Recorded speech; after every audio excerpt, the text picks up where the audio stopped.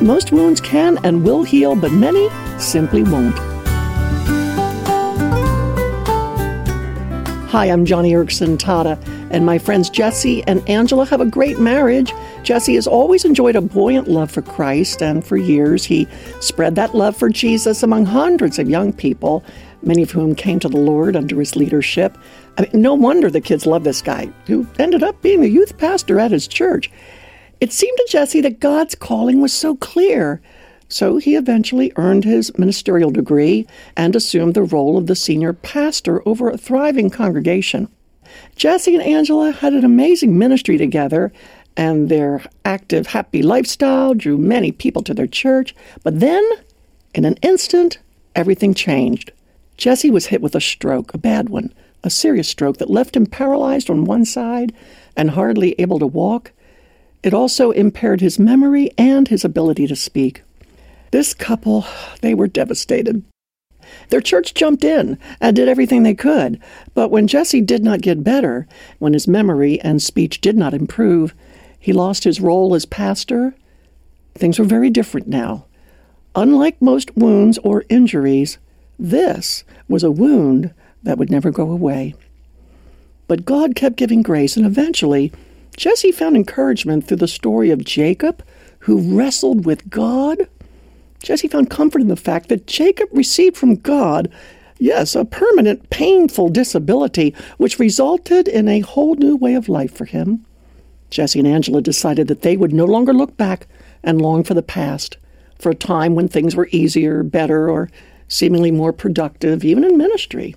Instead, they'd follow the example of Jacob and accept their brokenness as central to God's transformation in their life. Oh, what a wise choice that was. Because through Jesse's embrace of God's mark on his life, a whole new ministry began in their church, a ministry to others who had wounds that would never heal, couples like them with disabilities.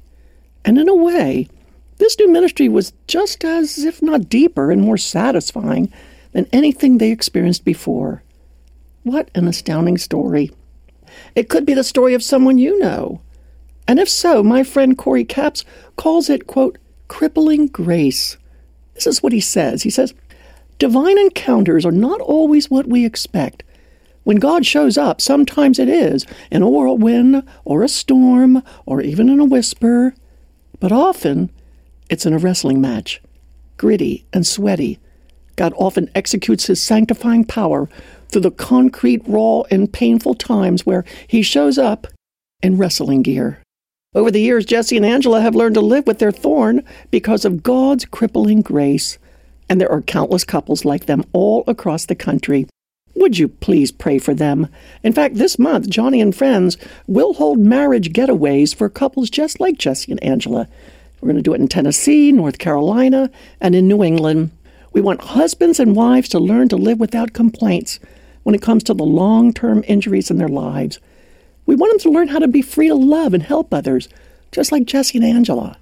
So pray for our marriage getaways and learn more about it at johnnyradio.org. And while you are there, I have posted a wonderful video from Ken and me with words of inspiration to those whose wounds will never go away. And for those people, yep, God shows up in your life, what? In wrestling gear. It's hard, but oh, it's rich. So we'll see you later at johnnyradio.org, where we posted that really great video from Ken Tada and me.